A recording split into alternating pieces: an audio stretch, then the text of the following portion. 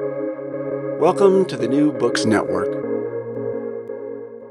Hi, and welcome to Scholarly Communication, the podcast about how knowledge gets known. Scholarly communication is an open and ongoing conversation about how communication does knowledge. The premise of the podcast is this: communicating is not a transferring, as if knowledge might be vacuum sealed and delivered, totally conserved brain to brain. No, the premise of the podcast is that research communication is a place and time where people meet to represent and to recreate the things they claim to know. Communication is meaning, as knowledge is too. And meaning is not something we send or receive, it is something that we make. I'm your host, Daniel Shea. I invite you to listen to authors and reviewers, to editors and managers, as well as to scholars whose work touches or focuses on communication and on how the written word of science makes known the real world we know. My guest today is Natalie Aviles, assistant professor of sociology at the University of Virginia. Natalie specializes in sociological theory, science and technology studies called STS, cultural sociology, science and innovation policy, and sociology of healthcare. Natalie's research explores how federal laboratories and the U.S. National Cancer Institute have guided scientific and public policy innovation from the post-war period to the present day. Natalie's first book, An Ungovernable Foe, Science and Policy Innovation in the U.S. National Cancer Institute, has just been published by Columbia University Press. So let's begin today's episode. Natalie Aviles on scholarly communication. Hi, Natalie. Welcome to the program. Hello, Dan. Thank you so much for having me. Now, my background is in communication and linguistics in particular, and nonetheless, while reading your work, which I will certainly link to in the show notes for people who are interested, a number of the articles and, of course, the book that you cited for me, while reading your work, I was even more amazed at the ways that culture forms and how things that seem to us to be so entirely objective actually come back to the way that people do things. Again, being a linguist, I'm kind of used to looking at the world in that way, and still, it was amazing now and again. I'm actually going to just sort of kick us off with a brief quote, about 30 seconds from one of your articles. This one happens to be State Planning, Cancer Vaccine Infrastructure, and the Origins of the Oncogen Theory, which was co-authored together with Robin Scheffler. And I think it stands in for a lot of ways for what it is that through your methodology you're able to discover. And let me just give the quote and we'll just take it from there. The quote is, "We claim, you the co-authors, we claim that the development of this infrastructure through Cold War systems management techniques was in the end generative of new kinds of knowledge. Infrastructure created new material conditions essential to the study of cancer viruses, but these conditions neither determine scientific outcomes nor merely aid the observation of natural phenomena. Instead, it was the working through of unpredictable experimental phenomena within the infrastructure that the NCI's system of public health governance created that produced new innovations. The research supported by the programs during its operative years yielded neither proof of a cancer virus nor a vaccine, but it did play a vital role in the emergence of a new theory of cancer causation that also promised to place explanation of cellular growth and development as a whole on a molecular basis, the cellular oncogen theory. Although this theory confounded the aims of the NCI's cancer virus programs, its impetus, key experiments, and validation were productively entangled with the infrastructure it created." And that's the end quote. I mean, of course, you can translate this into words that would make sense for a listener, but I think it's pretty amazing what's coming out of this. Please share with us your take on that particular quote there. Oh, yes, absolutely. So to distill it into probably the most accessible interpretation is really to go back to the reason that I study scientists at work to begin with, which is the fact of science as a creative human enterprise is utterly fascinating to me as a sociologist. And as someone who is deeply interested in the actual technical dimension of the science that's getting done as well, I get a sense of excitement in reading the publications that scientists write. But I think that, science is such an incredible enterprise, not only because it creates this incredibly efficacious and very well validated knowledge about the world that we live in, but also because it it's made by humans and it's made by humans who respond to a lot of the elements in their environment that we might not typically think about as being influential upon how people structure experiments or what goals they have for their research agendas. And this particular paper, which, as you noted, I wrote with Robin Scheffler, who's a historian at MIT, is really illustrating how, in this very specific historical moment, in the Cold War period, in the 1960s and the 1970s, we had a very distinct way in the United States of thinking about how innovation gets done. And it was based around how we organized Cold War aerospace research and weapons research, things like NASA and the Polaris missile systems. And people tried to apply that to discovering the ultimate cause of most cancers and to developing a preventative strategy, which in this case was a universal cancer vaccine. And what is remarkable compared to those other Cold War technologies is that when you're doing something in engineering, you usually know how everything works, and you just have to make a system that can execute on that knowledge. And the folks at the National Cancer Institute, which is the nation's largest government institute that studies cancer, and it's part of the National Institutes of Health, they were very well aware that we did not know the ultimate cause of cancer. And so the idea that they would develop a vaccine, a universal cancer vaccine, was an incredibly ambitious goal. And it was one that they felt very, very confident that they could apply the means of organizing research and development from aerospace and weapons engineering to accomplish. And of course, taking at face value what that objective was to develop a universal cancer vaccine, it failed. I don't have to spoil it for anybody. We did not develop a universal cancer vaccine at the time. And in fact, fascinatingly, it turned out that the original hypothesis that viruses cause, most or all human cancers, ended up being flipped on its head. And so the gist of that paper is really to show how this large collection of laboratories in the National Cancer Institute started to pursue this idea that viruses cause most cancers. It was an unpopular idea beyond a lot of those federal laboratories, but they were able to build up a lot of funding, a lot of collaborations with outside laboratories that they contracted with through this novel funding mechanism. And they created a massive research infrastructure for trying to discover which viruses might be causing cancer. And though, again, they didn't discover any viruses, what one of their contractors did discover, and these contractors were working with Harold Varmus and Michael J. Bishop at the University of California, San Francisco, what they discovered is that if you flipped that hypothesis on its head, and rather than say, well, it's virus material that's creating cancer by infecting cells, they found cellular material that is essentially native to our biological makeup, and that's what's actually being triggered to cause cancers.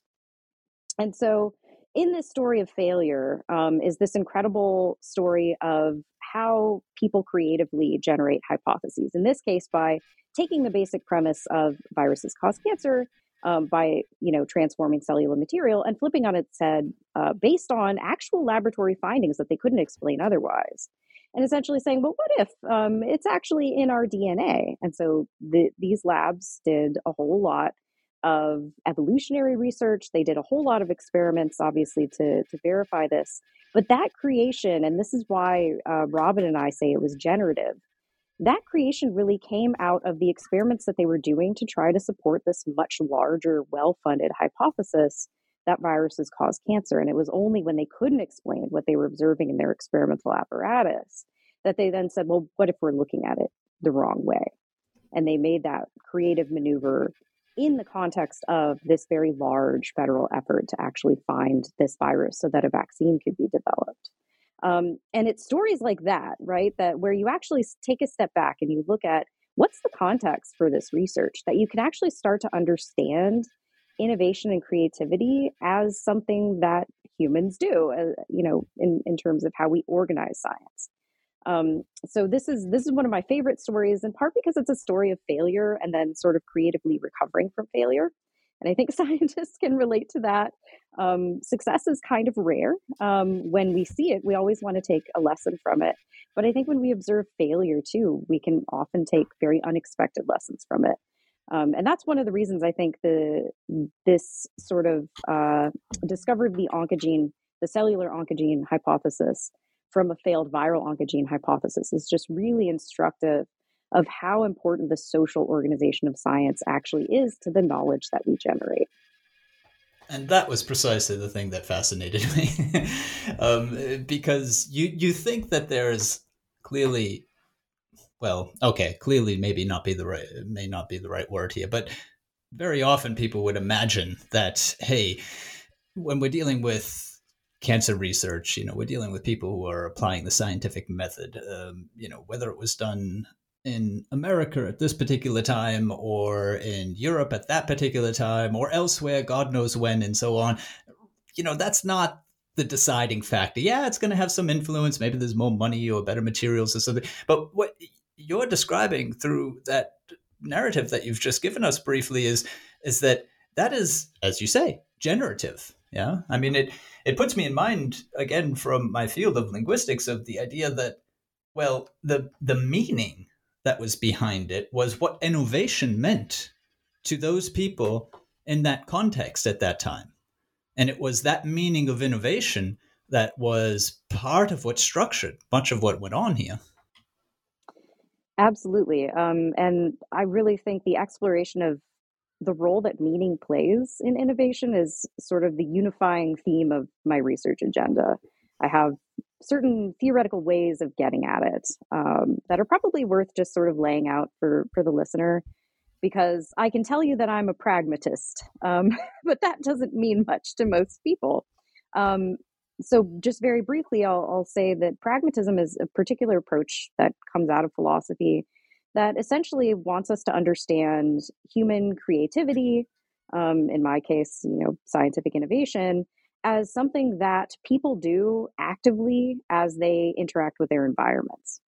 And what sociologists can do with that sort of philosophical understanding is to take the broadest view possible of what a human social environment actually is and try to understand all the different ways that people's environmental context, whether it's, the rules of their formal organizations, which is what I tend to focus on, or much broader ways of communicating meaning, such as language, metaphor. What these are actually doing to help scientists think about their problems and pursue certain directions for their research rather than other directions for their research. And the exciting thing for me as a sociologist is to be able to, go into what scientists publish, to go into the historical archives that record what people did and what they talked about, and to talk to scientists themselves and try to piece back together what that context was and what those scientists found so meaningful about it and what those meanings actually did to shape their research going forward.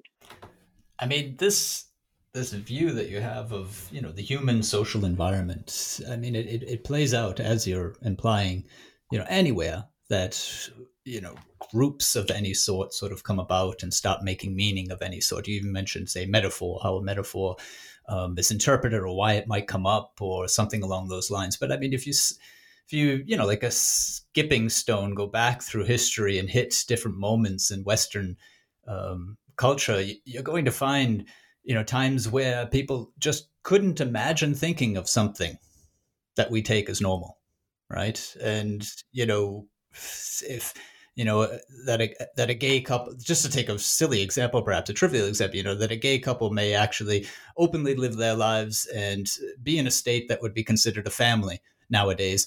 And you go back into the late 19th century, and it's like that's it's not even on people's radar. It's it's not even a matter of discrimination. It's like it doesn't exist almost in a sense. And what I'm getting, and the reason I'm going into this way is to sort of illustrate what I'm getting from your work is that this sort of way that we can think or can't think of something because the meaning is available or not available to us through our context is happening also in science. Yes, absolutely. And I'm glad you brought up that specific example because the first article I ever published was about the changing ideas around a relationship that was first posited in 1841 by a Italian physician named Domenico Rigoni Stern, that certain cancers are related to sexual activity. And this is a great little history. I actually love this. And I think if any of your listeners are interested in medical history, this is probably my favorite pot little story that they might want to go and read about. Back in 1841, this Italian physician could only imagine sexual intercourse as being something that married women did and celibate women didn't do.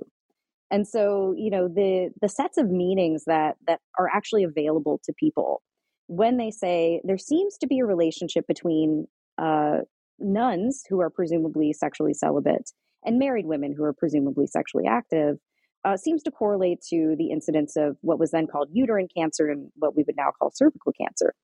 And in this paper, one of the fun things that I was able to do is to look at how sexual mores, ideas about how people have sex and who has sex with who else, changed quite dramatically in the ensuing 150 years, such that there's this actual coincidence of first this idea that there's some sexually transmitted agent that seems to, occur with sexual intercourse that makes people susceptible to certain cancers, with the idea that same-sex sexual activity actually exists and probably exists at a fairly routine scale in some places. And what this understanding among scientists of changing sexual mores, of the acceptability of talking about, for example, male and male sexual relationships, is that they started asking questions that they weren't asking before. Instead of just asking, well, how does sexual activity correlate with cervical cancer in women? Assuming that there is a sexually transmitted agent that is causing cancer, they started to ask, well, what about other anogenital cancers? And so what about anal cancer in gay men? And so they were able to ask completely different questions because over this very vast time horizon, very big cultural changes to how we think about sexuality allowed people to just ask different kinds of questions than they had before. And all of this contributed to building up this knowledge about the relationship between sexually transmitted viruses and different anogenital cancers in all kinds of different populations. And something similar that I wasn't able to go into in that article, but has become more important today, is that head and neck cancers are also caused by some of these viruses, like the human papilloma virus. And that, is based on a very expansive understanding of human sexuality. And I think those types of histories are fascinating and very illustrative of the relationship between big cultural meanings, the things that it is possible to imagine, and the tools that people actually have to hand to investigate them. And what I show in that article is that people actually structured their experiments around their ideas about who has sex and what human sexuality looked like, and that helped to shape what kinds of questions people asked and what kinds of knowledge they generated around sex and sexually transmitted diseases. And you cited ahead of this interview a number of articles, including your book as well, for me to get a sense of what it is that you research into, and one of those was environing innovation toward an ecological pragmatism of scientific practice, and this is just from last year. And I wonder, in that idea of this ecological pragmatism, to take this story that you've just given us, which is wonderful to hear and easy to imagine. I wonder if, on a theoretical level, where does the pragmatic, I suppose, is probably what you would go with. Where does the pragmatic theory actually come in to allow, let's say, for those details to be drawn out in a way that can explain more causally what's actually going on there? Yes. So probably the most consequential way to think about this is something that I try to communicate to a slightly broader audience in the book. And I do this by using a philosopher named Joseph Rouse, who's very much influenced by some of the contemporary philosophers who use pragmatism.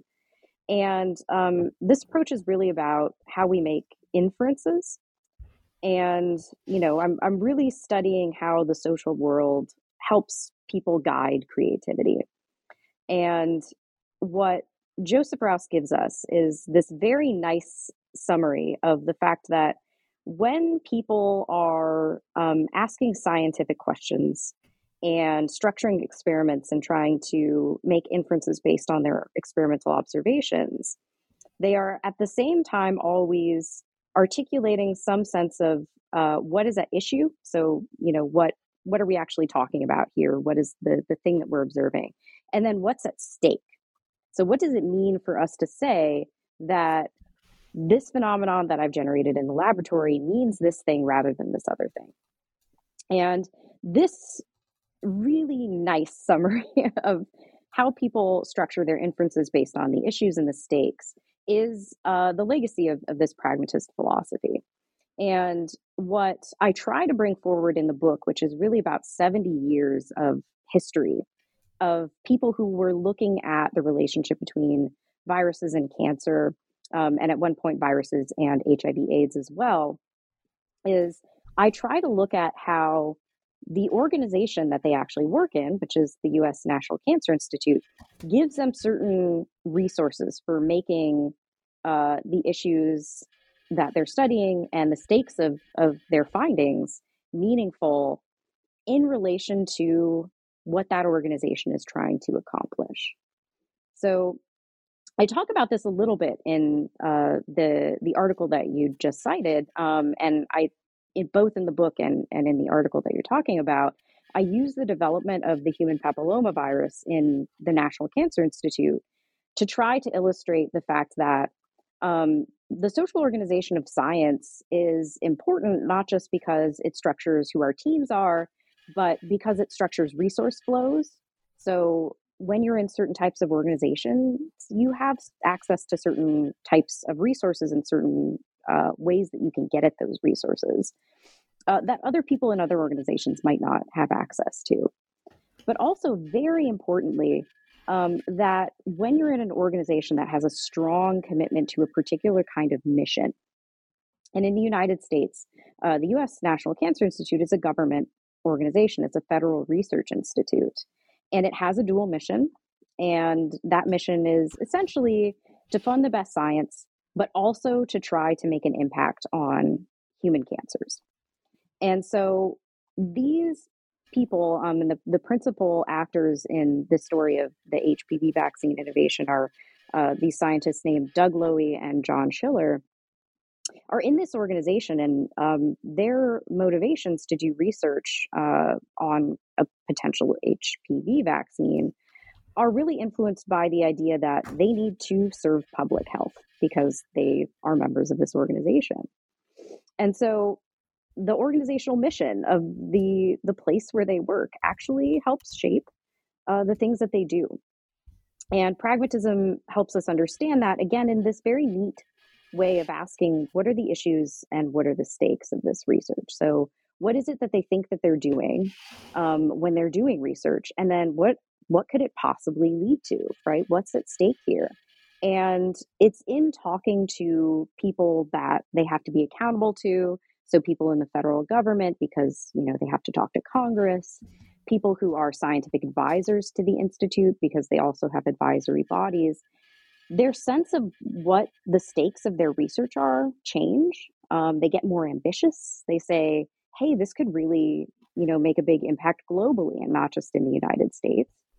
And then those changes in how they imagine the possible consequences of their research actually feed back into their research, and they change their research design to try to make the issues of how they're structuring their research reflect the stakes that they sort of over time believe their research to actually have and be oriented to. So I think that what pragmatism gives us is really this awareness of the fact that people are actors in environments. It's pragmatism originally was influenced by the early development of evolutionary theory. We think about humans as, being organisms that change their environment, that structure their environment to try to help them do things more efficaciously. And so these are great stories of the development of the HPV vaccine and the changing conception of what it's actually going to help people do over time that are in the book and that are in this article that help us see how rich human environments actually are, to the point where the way your organization is structured, the things that your organization puts emphasis on, its mission, its values, its reward systems, the infrastructures that allow resources to flow within that organization are really important parts of the environment, and they shape science in very direct ways that we can study when we really go in depth and start unpacking what scientists are actually doing on the ground. And that's something I would like to explore, especially from the angle of the book, because there is so much narrative and as you say, rich on the ground work that goes on and really pulls you in. It's a wonderfully written book as well. But to stay just briefly on this theory level a little bit more, I love it when a theory, and that's what I've come in contact with pragmatism in an entirely different connection before, but it reminds me of, I love it when a theory, simply explains so much. That's good theory in my view. And this idea of at issue and at stake is doing just that. I mean, that's what I see as, enabling you then to see more clearly how a scientist is thinking, then how they may enact that thinking, which sorts of processes get started, and so on. I mean, this is a wonderful reminder that like mission statements and reasons for being of institutes, as you've just been saying, are not just flimsy sort of outward high gloss pamphlet stuff. This really does come down into everybody's work. And also another thing I'd like to explore briefly with you is how scientists may today, and whichever institute they happen to find themselves, may reflect upon that or see what that is, or maybe even decide somehow to shape it. But I'm taking in so many different topics at once that shows I'm disoriented. But let me stay at this theory level really briefly. This idea of at issue and at stake is wonderful because it matches up also so well with language in my view. The sort of functional approach to linguistics that I take would very much understand what you're talking about there. I mean, the thing that's at issue is the representation. It's the proposition, right? This vaccine will work. Yeah. Whereas what's at stake is what's technically called the mood. So this vaccine will work. And then you get the response, will it? Or you might even tag it and say, this vaccine will work, won't it? Right. So in other words, at stake is it may or may not. Right. So by declaring that it does, you sort of try to deny a reality where it's not going to. And I think just in the language itself, you're already seeing play out this pragmatic view that you're talking about, which shapes so very much of how scientists act and think. Yes, absolutely. And I think you've really nailed what I find so useful about this pragmatist approach to language. I mean, we commit ourselves to certain futures, and scientists are hopeful people. They're whole human beings, and they're fascinating to me as a sociologist because of that. And they have ambitions, and sometimes, uh, they want to see very specific things happen in the world. And so pragmatism's attention is really to what can you make happen through action in the world, and how is that shaped by the meanings that you bring to the table, and then how do the things you do in the world then feed back to shape the way that you imagine your future. And so what Joe Rouse, who is the person who first developed this very nice summary of issues and stakes, said is that the stakes always outrun where we happen to be. And I think that is really nice at encapsulating how ambitious and how future oriented scientists are when they think creatively. And being able to capture sort of the promissory uh, context of science as it's being made is really, really important. And to just stay on this theoretical note for just a moment, one of the things that I want to accomplish with this book is really to try to think about not just how scientists are creative, but how looking at a very specific group of scientists and their processes of creativity can help us understand how meaning is really important to scientists. And so the reason why I really came around to this conception of issues and stakes is that I went to in trying to understand what is different about federal scientists who work in a government bureaucratic agency and have to do their work in the context of a whole lot of transparency and oversight and very different accountability structures than we see in academia or in private industry. What's distinct about this environment? And what I found is that, many people in government and public policy and political science and economics think about this in terms of, principal agent problems. And so this is the theory that we tend to apply. And just in a nutshell, principal agent theory is this idea that you have a principal who's someone who has certain resources and they have to delegate the execution of certain tasks to an agent of theirs. And so when we think about federal scientists, they're working with a lot of taxpayer money and they're trying to distribute this in the form of grants and they're trying to accomplish something, right? So the NIH and the National Cancer Institute, as one of its constitutive agencies, are trying to be accountable to the taxpayers whose money funds them. And I wanted to capture how scientists actually think about their accountability, because one thing about bureaucracies is that when they get really complex, it's hard to tell how being someone who is, in essence, a kind of a bureaucrat really impinges on an active scientific program. And these are active scientists, right?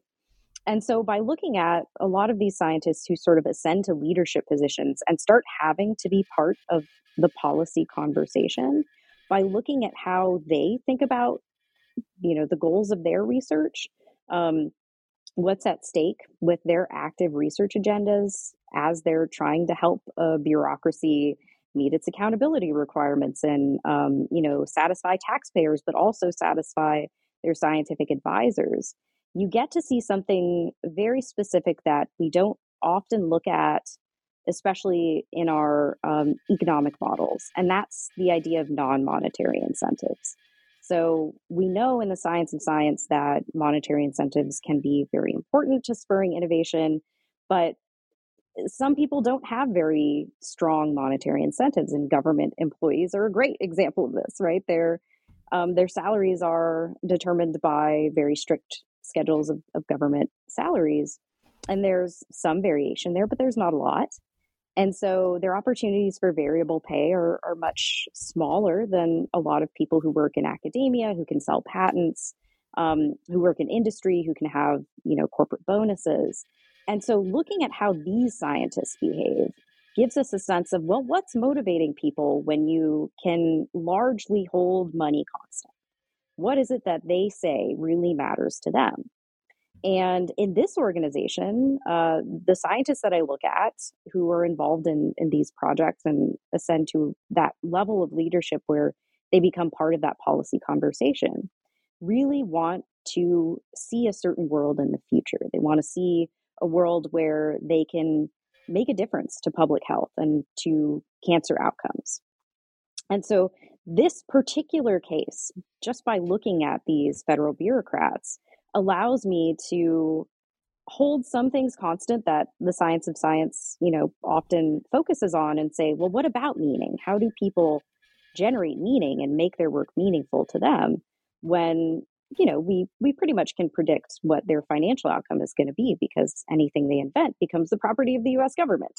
They have to find some other reason to keep being innovative. And that's the kind of insight that I think historical research and qualitative social science research, so things like interviews and observations, really help us get at in a very textured and nuanced way, getting at how people understand their motivations, especially successful creative people. And some of these, successful creative people are just very extraordinary in other ways, that I think, creates questions for the science of science, to continue pursuing. So I hope this qualitative work is also generative to people who are interested in policy, who are interested in unpacking and modeling these non-monetary incentives and the impacts that they have on people, the cohort effects, of who's going into government and why. I think there's a lot of really promising avenues for other people to do research on as well. But for me, because I like to tell historical stories, I like to get in there and read what they were doing and try to imagine what it was like to be in the laboratory with them. I like to tell the narratives. I like to reflect, in my writing, what people were really experiencing at the time, and what their own understanding of what motivated them was. But this, I hope, is the kind of thing that will be generative for other people to read as well. Is it perhaps fair to say that your research focus, or the augmentation that you'd like to see in your field, which is, I would say, fairly strongly in STS, but obviously sociology of science as well. But is it that you would like to see this meso level of analysis brought in? Perhaps also in particular, and this is where this historical aspect, I think, comes in so strongly in your work, this dimension of the time axis being brought in as well. Because these are things that kind of require, something below the level of philosophy of science on abstraction, and perhaps something above the level of the minute citation count of, let's say, a science of science study. Yes, you're absolutely right. I think the meso level, which in sociology we would really talk about in terms of formal organizations, I think that's really important.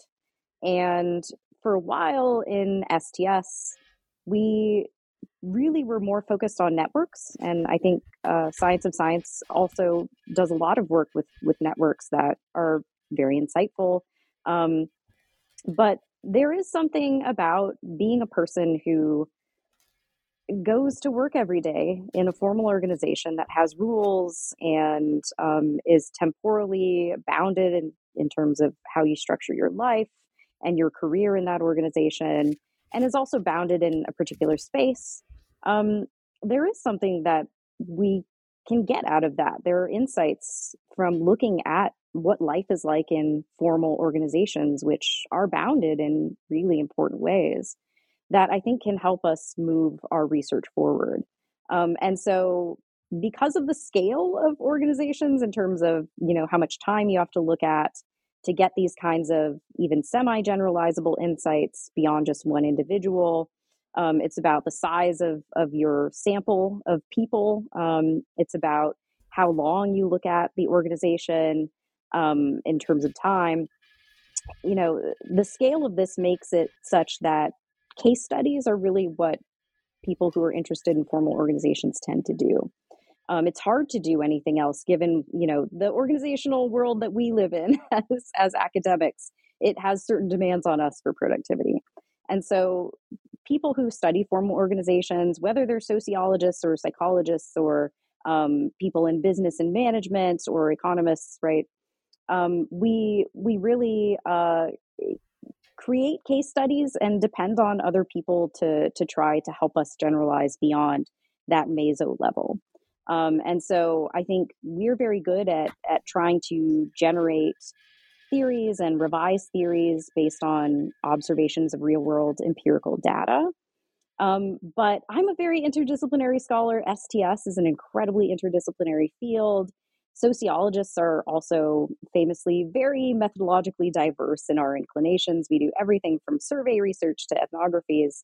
And I really see this as a collective enterprise. I'm practicing what I preach, and I see it as, it's a very collaborative interchange that I think the science of science has going for it in terms of how we can generate knowledge that's going to help scientists discipline themselves and understand themselves better as well.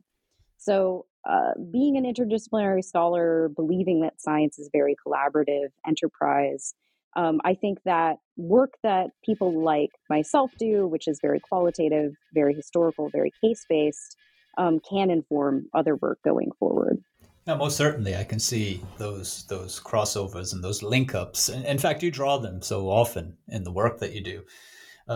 One thing I need to draw attention to, though, which you said a bit earlier while you were talking about the need to get down to the level of the individual scientist doing his or her work. This idea that how important meaning actually is to scientists, and meaning, I think, in that sense, and please unpack this if I misspeak or misinterpret, but meaning in that sense was purpose for sure. So that's what I drew from the way that, let's say, the National Cancer Institute was sort of organized, and that it was this federal type institute, which differed then from the academic or the industrial type institute. But also that meaning, it captures very much in the sense I would understand it in functional linguistics, this idea of what it is that is our interest and what are we representing.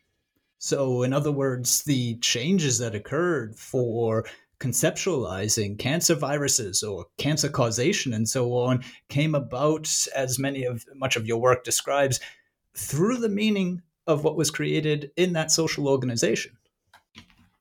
Yes, I do think. I think meaning is one of those very big mouthfuls that I try to say. It's a terrible word in a smaller way, isn't morsels it?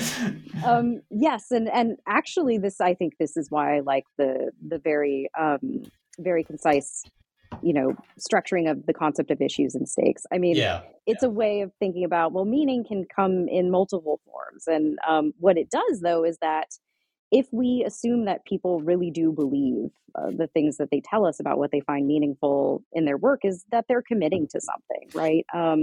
They're committing themselves to certain actions, and where you can tell a commitment seems fairly genuine is when people change their experimental apparatus, or the infrastructure that they use to access materials, for example. So that's when a scientist really does believe what they're telling you. And to try to understand the stakes as being partly on the horizon, right? As being something that people would like to see, and can be committed to seeing, based on how they're changing their research and maybe where they're publishing, and how many postdocs they have, for example, and what those postdocs are trained in or what they're training their postdocs in. But that is always just a little bit out of reach. And I think STS has done a great job in talking about discourse, right? And how the ways that scientists just talk about what they're doing and what they would like to see happen reflects the things that they value and find meaningful. But I think that you're right in talking a little bit about motivation, because there has to be something a little bit aspirational there, right? There's a future that people want. And a lot of what they're doing is really grasping at that. And there's something a little bit ineffable about that I think I find slightly precious if I'm being very honest, right? As a qualitative and historical sociologist, to hear people talk about the world that they would like to see tells us something about meaning, and maybe gives us some insights into, well, if we want to motivate people and create organizations that can serve them better, especially when something like innovation is the goal, then there are ways of helping people to realize a world that they value, and a world that they want to make real. And I think what is so great about this example of the National Cancer Institute as a case study is that we can see that happen in real time, because this organization is so transparent. All of its paperwork gets preserved and put in a historical archive, and we have access to it by rights as American citizens to be able to read what the people in this organization were actually up to. And I think you really see them serving their ambitions in a way that coincides with what the organization is committed to. And so organizations shape people. And I think that's an insight that we can pursue, and that ought to really inform us going forward. It shapes the work that people can do because it's how resources get allocated, but it also shapes the way that people find meaning in their work. And that can change, right? There's this great episode in the book that I talk about that relates to this idea of translational research, which really emerged in the National Cancer Institute in the 1990s. And translational research is this idea that we have all of these basic science breakthroughs that, are at the bench side. They're very abstract, they're very fundamental, but they've got to be worth something, right? They've got to be worth cashing in to produce some kind of medical technology or some kind of new treatment or some kind of public health strategy. And the idea of translational research is that we ought to invest in taking those basic research insights and then making something useful and applied out of them. And this was a big shift change in the organization and in what the organization valued. And suddenly people were talking a lot more about high risk, high reward research. They were talking about learning from failure.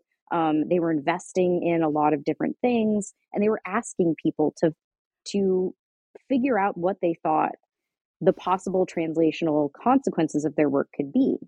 And when your organization starts asking you, well, can you think about what possible uses might come from the work that you're doing, you tend to develop, ways of imagining a future that's meaningful for you, to the extent that you're really investing in this idea of translational research. And so that feedback dynamic between what organizations value and how the people who work in those organizations make those values meaningful to them, given what they're actually working on, I think gives us really great insights about meaning, and insights about meaning that do capture that sort of, projective, future-oriented, pie in the sky quality that meaning can have for scientists who just want to think really big about what their research can truly mean for the world. I mean, all I can say there is here. I mean, there's no really. I mean, there's so much that again, as I started off this interview with, it's just fascinating, and that overlaps. I mean, with the way that I, as a linguist, go about looking at things. I mean, when you say that organizations shape people, or allow or disallow certain ways of thinking or certain ways of acting, if you like. I mean, just your example of the 1990s and translational medicine. Translational research. I mean, that is in essence the discourse shaping the way that people act. And it's one of those moments. I happen, as my listeners will know, to work together with scientists, helping them publish. At the moment, computer scientists, and it's like one of the first things when I enter into an institute will be like, yeah, we just need to sort of write this up. It's not really, it doesn't really have to be perfect or whatever it might be that they're saying. And, they don't necessarily, they do at some point start to appreciate when I say, actually, it matters everything, the way that you say it and whom you address it to and why, and after a few months that starts to sink in. And this is exactly what you're saying. I mean, geez, translational. It's a new discourse, right? I mean, it opens up an entire field. I mean, this is when a scientist was either ahead or behind their times. Both are possible, speaking about words and things and ways of going into the research that nobody else understands, right? And it's not because it's not English. Everybody's using English now. It's because it's not the discourse. Mm-hmm. Yeah. And I mean, people vary in their opinions about these sorts of things, right? Well, I suppose I put my opinion there right now. Yeah. Well, no, but you're right in that from the perspective of a sociologist, like this is fascinating because when you say translational research, well, what does that mean? And there was this big debate about, what does translational research mean? What is translation? Is this just a metaphor? Is there, a real model at work here? And there were debates between people who were very cynical about translational research, saying, oh, this is just the next big fad, and people who were saying, no, this is the wave of the future. I think you're absolutely right. And what's interesting to me as a sociologist is when we have these big paradigm shifts in things like, innovation policy. And because of the temporal scope of this book, I'm able to look at 70 years where there are at least three big paradigms that occur in innovation policy around cancer research. And it goes from that Cold War policy down to, no, we need to do basic science for the market, especially. And then now we're at translational research. And it's utterly fascinating to observe the debates that happen, but also to see people just trying to do their work in the context of these much bigger historical changes, because ultimately scientists have to work in organizations that might commit themselves to things that those scientists don't personally believe to be the right thing to do. Right, and that's actually what I'm driving at there when I say, these terms and this discourse and how it plays out, just as you're saying, in the individual scientist next paper, right, next submission, and so on. It matters where they're writing from, whom they're writing to, and how they frame that. This is on the most micro of levels, clearly, this next submission, which may not even make it into publication, or if it does, it may not even get the citations that the person hopes for, and so on. But nonetheless, and this is perhaps the sloppiest and clumsiest segue into another topic I certainly want to broach with you, of the meaning that your work can have. You've actually broached this a number of times in speaking, but the meaning that your work can have for the individual scientist, or at least, let's say, at an institutional level. Just to sort of cite an example, I mean, you're saying that, hey, if we have this sort of federal agency type structure, then we're likely to get this sort of scientist working there. Whether it draws them there or they become that is perhaps another question. But, so that can shape the sorts of research that we may be able to produce. This is something to think about on that level. But it's interesting also on a individual level for the person who's, trying to publish their work, to be realizing where the meaning of science in the discourse is occurring and not just in the technical side. Mm-hmm. Yes, absolutely. So I did write the book in the hopes that, your average educated reader could actually pick it up and mostly understand it. Sometimes we have to take a few detours into some obscure jargon when we're talking about, what specifically virologists are doing in a particular period of time. But in general, I do hope that people can read the book and gain some insights about scientific practice, and maybe even, shape some of their practice to better fit what they would like their objectives to be. And I think, thinking about the individual scientist, the thing that's very distinctive about the scientists that I structure the narrative around is that they attain some level of leadership such that they actually can start to shift the way that their organization thinks about the stakes of the research that's going on in there. And it's a very big organization, and they're talking to a very specific audience of policymakers. But I think in general, the more conscious, the more self-conscious scientists can be about what motivates them, about what makes them happy and what drives them, the more they can try to imagine a future that satisfies not only their intellectual curiosity, but the very sort of prosaic conditions that they find themselves in on a day-to-day basis. And sometimes the answer is to be involved in leadership and maybe play a hand in shaping what that organization is going to do. And I think there are great examples in this book of scientists who did that. And, inspiration is unpredictable. It comes from very different places.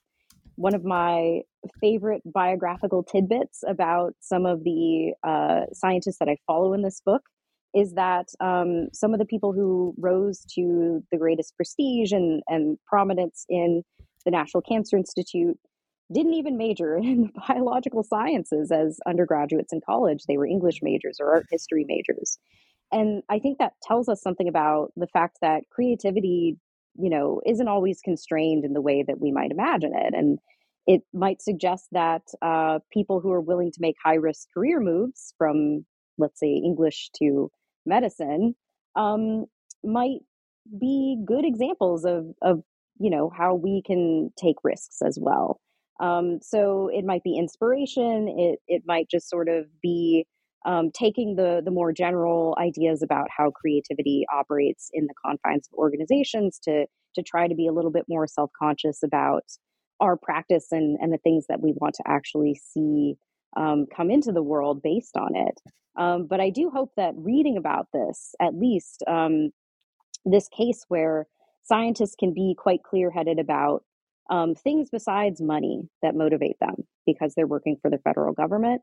I hope that that can give the scientific reader some clarity about what are their non-monetary incentives, what really drives them, and how can they start to think about the stakes of their research and what do they value and how do they see that in their work.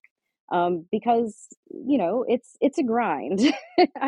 I'm a social scientist, but I still am beholden to a lot of the sort of structures and forces that other academics in other sciences are, and sometimes there's just stuff you have to do because you're an academic scientist in a particular organizational context, and being able to sort of sit back and ask, what do I value about this? What do I want to accomplish? Can be a source of satisfaction. And I am certainly very privileged to be able to make a living studying scientists and the science that they do because I find them endlessly fascinating. And it's the ability to get these stories out to a broader audience who can appreciate them that gives my work meaning. And the idea that it might help scientists helps me as well. So I hope that people can find some rich depository of knowledge in this book. They will, I'm sure. And thank you very much for that, Natalie. That is Natalie Aviles. Her book, An Ungovernable Foe, Science and Policy Innovation in the U.S. National Cancer Institute, is out with Columbia University Press, so check that out. Thanks to you, my listeners, and bye-bye, and until next time here on Scholarly Communication.